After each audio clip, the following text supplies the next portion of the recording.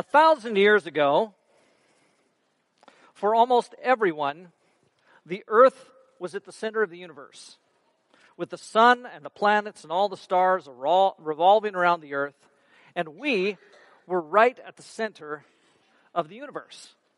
Now, I don't know if that's a stretch for you. That's not a stretch for me. Sometimes I think I'm right at the center of the universe. I know it's not true, but sometimes we think that way about ourselves. Eventually, this was shown to be literally, astronomically incorrect. We were a long ways off in thinking that we were right at the heart of the universe. And so we have a different view today. And last week we looked at that different view. We looked at this photograph. This is a picture of GNZ-11, a galaxy which is, as we talked about last week, maybe 32 billion light years away from where we are right now. We may have a question about whether or not how things got this way. Like, for example, did God create things to look exactly like they are now, but he did it relatively short time ago? Or did he do it billions of years ago? I'm not sure. That's for God to decide about when he did things and how he did them. The one thing that we can't convert or controvert is whether or not it's the case that that galaxy is there. It is, in fact, there.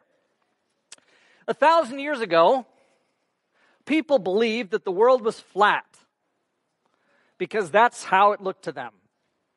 At the edge of the world, as far as they were concerned, there were monsters out there somewhere. And then Columbus came along, and Columbus showed that, in fact, that was not the case, although it is still the case that there are some who think that the earth is flat.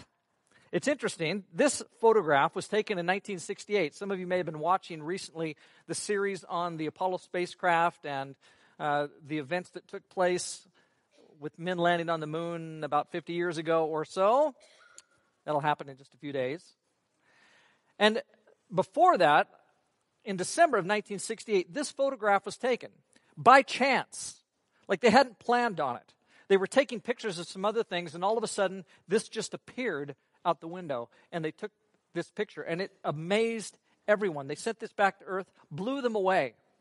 And one of the things I watched as I was watching this just yesterday afternoon, Walter Cronkite, some of you are old enough like me to remember him.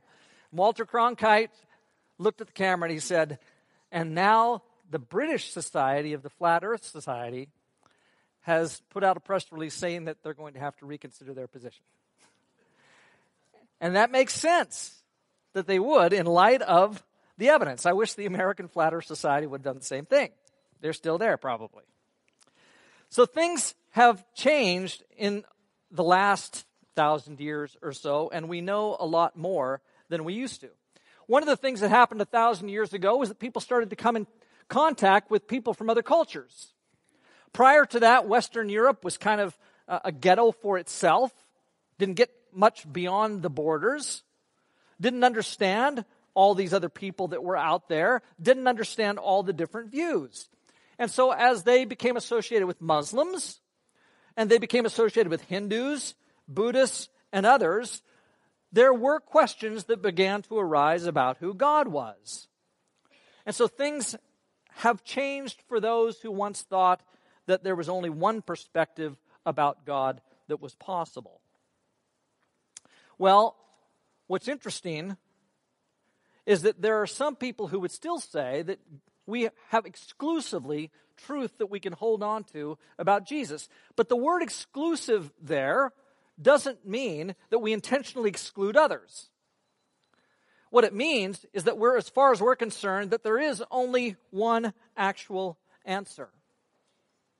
And so although things have changed in some respects, people who would say, well, we don't believe that there's any such thing as truth, or we don't believe that there's exclusively one God, actually do believe that there's some things that are true. In fact, they don't mean that there's no such thing as truth at all. And so when we talk about the origins of the universe, the fact is there's only one way in which the origins of the earth and the universe could take place. You may have doubts about what that is, but there's no 15 ways. So when the earth began, when the universe was formed, it's not as if there were 15 things that happened all at once. So there wasn't a big bang, and God created it all at once by himself, just as it is. Nor did things suddenly come to exist on the back of a turtle, which is what some people actually think. Those views they can't all at once explain the origins of the universe. Ultimately, the origins of the universe come down to one. And so all of us, at some sense, are going to have to say that truth really is there, that there is something that we actually believe. I don't think there's anybody in the room right now who doubts, but that they're here. Okay? It's possible. Like, you could be thinking, I'm not here. But my guess is you all do. And, in fact, when I say you're all here, or I'm here, or if I say there is no truth, I think that you think that's true. Don't you? If I say there's such a thing as truth, I think you think he's saying something that's true. If I said there was no such thing as truth, you'd have to be thinking, well, yeah, what he said was true. And that doesn't cohere very well as we start to say that there's no such thing as truth. So ultimately, I would say that something is true. In fact, I would say the earth is not flat. I would say that this picture is real and was actually taken. Josh, you want to move me forward there one? So there is ultimately something true. I think all of us would have to say that. The question is, what do we do about this when it comes to religion? And when people started getting out into the world and learning that there were Muslims, and that there were Hindus, and that there were Buddhists, this had to become some kind of question for them. And the fact is, the question is huge. This question is so important that I want to spend some time talking about just this question of truth, specifically in relationship to religion this morning, because there are some of you who probably wonder. And especially, I think, that there could be some young people in the room who might be wondering, what about all of these claims? Do my parents know what they're talking about? They seem not to know what they're talking about all kinds of things. Do they know anything about religion? Is there anything here that could be said that's true? And what I want to say is that when it comes to the one use of the word exclusive, in the sense that there is only one true way, I think there is a place when it comes to this decision to make an exclusive claim. And it's important that we think about this because it's so impactful on our lives. And here's the reason. If God is real and the only one, in other words, if this exclusive claim that we make is true, and if Christianity is not just a religion alongside other religious choices, which so many people think it is, then his real existence as God is totally decisive. It must dominate our lives. And I really don't see a way of arguing around this. If he is real, if he's as real as you and I say we are real ourselves here, if it's true, absolutely true in the way that we're saying we're here today, if he's as real as that, then there's just no room for saying he doesn't matter. He's too big, he's too grand, he's too significant. And in fact, it must dominate our lives. If we say, well, there is no God, then the fact that he is, when we're saying there's not a God, automatically means that he dominates our lives. Unfortunately, with some pretty horrible results. And if we do believe it, and he is real, then that dominates our lives. Or at least it should dominate our lives at every aspect, because he's so real that we just shouldn't, in any case, ignore the significance of this one who is real. You know, we looked a couple of weeks ago at the vastness of the universe. billions of light years across, 46 billion light years across from where we are to the edge, which means that the whole thing is some 92, 93 billion light years across is the universe. That's massive. And God created it. He stands outside of it. He's bigger than that. And if he is that big, he is significant for you and me. I don't see how we could say he's not when he's that big and that significant. Here's another thing that I think is true. I'm convinced from reading texts from the various religions that they are in fact mutually exclusive. We don't have time this morning to read all these texts, of course. We're not going to do that. But I'm convinced that at least this. I'm convinced that at least Jesus saw himself as the exclusive revelation of God. Again, not in the sense that Jesus wants to exclude anyone, but that he is the only one. That's how he saw himself. In fact, I would say that given the vastness of our universe and who God is, that there has to be, if this claim is in any way true, that he is in fact the one. That we are not on our own. That there is another who stands out there and who is dominant and powerful and creative. And he must have in our minds this notion of exclusive authority and existence. God that big can't be anything else, it seems to me, exclusive and the one. There are not two out there. And our perspective must take that into account. Now, I would also say that the issue is not whether or not we're right or whether or not Jesus was telling the truth about this. That's not really the issue. The issue is not if I see this correctly. The issue is not whether or not I'm right. The issue is not whether or not we're right and others wrong, but whether or not we believe what Jesus said. If he isn't telling the truth, we aren't wrong. We have been deceived. We have accepted and believed something that is absolutely incorrect if Jesus himself is wrong. And my point in saying this is that there is no room for pride among us as we make claims about Jesus. You know, Christians have the reputation of beating people to death with their Bibles. Christians have the reputation of being rude in the way that they hold on to their faith. Christians have the reputation of being self-righteous and unloving, and in many ways exclusive in the way that I don't want to talk about exclusivity. That's who the world thinks that we are. And from what I can tell, we have absolutely no right to stand in that place. And the reason why is because I didn't create God. I'm not responsible for him. Nor am I responsible for the truths that he claims about himself. When Jesus says, I am the way, the truth, and the life, I didn't make that up. I didn't say that. Jesus said that. The truth just came to me. It was revealed to me by God. There's no claim I have on this. All I do is simply accept something that God has told me. And in that there can be no pride. I can't say to someone, I'm smarter than you, and that's why I believe.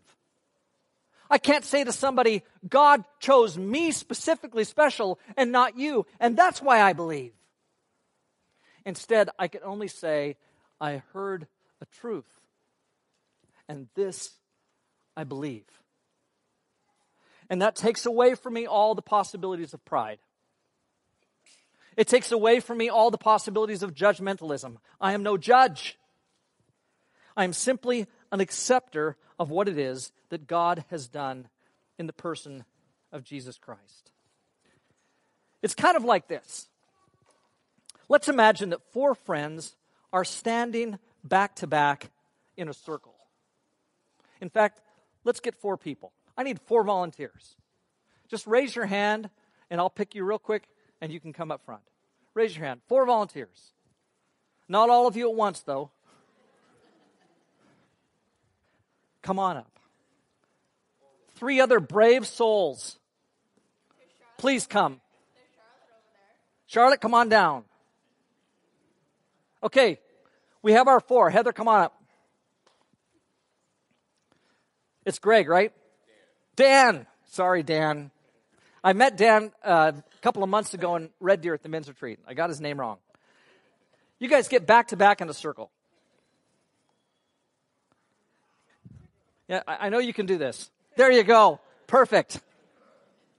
Let's imagine that these 4 friends are standing back to back in a circle with their backs to each other on a massive ridge, each looking at a vast, wonderful valley down in front of them with a large mountain in the distance dominating the valley. They're told by different sources, and they believe these sources, by the way, that 3 of the mountains that they're looking at and the valleys that they're looking over, 3 of these mountains are going to explode in a massive eruption. And the valleys that they're watching over are going to be destroyed. One of the valleys that they're watching over is actually a mountain which is eternal. And if the 4 of them can escape into that one valley, if they happen to believe the right one, they're going to end up in a place of peace and prosperity. Each has various reasons for arguing that their valley is the one that they should choose, but at the end of the day, none of them can prove to the others why it is that they make the choice they do.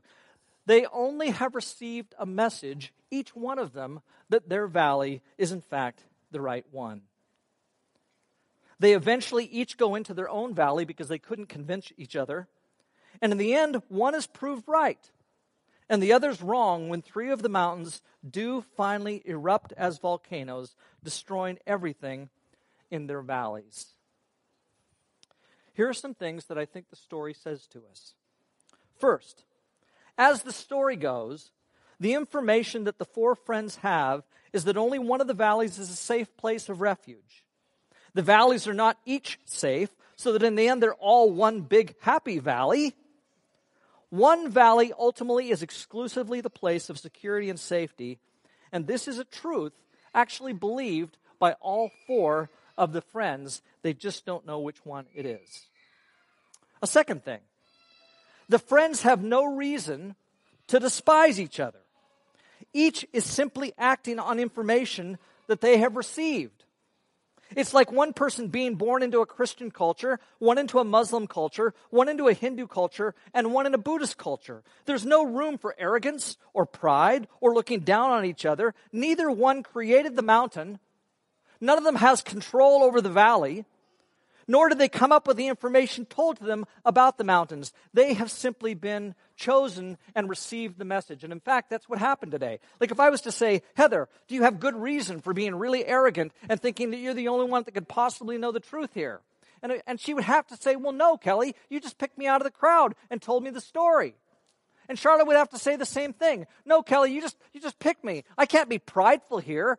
I'm just hoping that maybe the choice I'm making about the story I've heard, that mountain, it's actually the one that's going to be filled with peace and prosperity, and the valley's going to be saved, and my mountain won't explode. That's all she can really hope. No pride here. But ultimately, the fact is that one of the stories entails a mountain that's going to last forever.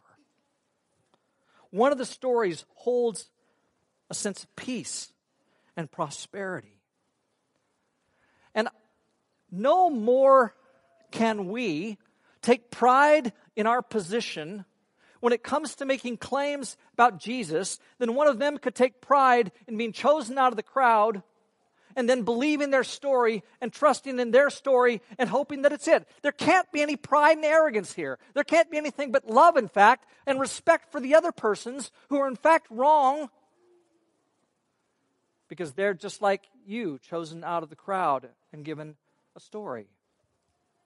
You guys can sit down. Thank you very much.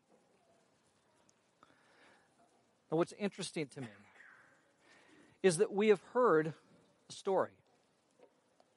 We've heard some claims. And they go like this. I am the way, the truth, and the life. No one comes to the Father except through me. We've heard that he who has the Son has life. He who does not have the Son does not have life. No one has ever seen God, but God, the one and only, who is at the Father's side, has made him known. 2 weeks ago, we said it has to be revealed to us. We can't do this on our own. It's too grand. The universe is too immense. If we're to understand it and know it, it has to be revealed to us. Jesus claims to be the one who reveals it. Peter says, "To whom shall we go? You have the words of eternal life. We've come to believe and to know that you are the Holy One of God." And he says that absolutely exclusively. Salvation is found in no one else, for there's no other name under heaven given to humankind by which we must be saved. And all the prophets testify about him, that everyone who believes in him shall receive the forgiveness of sins through his name. For there is one God and one mediator between God and mankind, the man Jesus Christ, who gave himself as a ransom for all people. I believe that story. I believe that's truth. It doesn't for a moment mean that I had the privilege of judging everyone else around me. It doesn't for a moment mean that I have the option of being unloving or arrogant or self-righteous or anything else that I want to say about me holding on to truth when someone else doesn't believe what I believe. What it does say is that I have the obligation of continuing to believe a truth about Jesus Christ. He says this about himself, and I believe it. In fact, I believe that I've been chosen, along with the rest of the world, to hear this truth about who Jesus is and to proclaim this truth about Christ. Ultimately, there is something that is true. I don't know exactly how the universe began, but I know it began. It's either that or it's eternal. But one of those is true. And I believe that this is true. And I believe so exclusively, that Jesus himself is the one Lord of the universe. For me to think so is absolutely rational. It's reasonable. I think it's supported by the evidence. I think it's supported by history.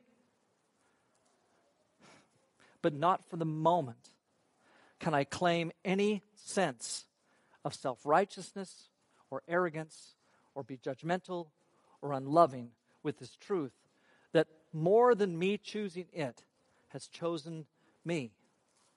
And that's where we need to stand. Let's pray. Lord Jesus, we thank you for coming to earth and revealing yourself to us. You only did it, we know, because of your love. We don't deserve this. We couldn't come up with this. This is not something we hold on to because of something that we've attained. This is only because you have given yourself to the world. And we thank you for the opportunity of believing this truth about you. Help us to tell others about what it is that you've done in coming to the world to save us. We pray through your precious name. Amen.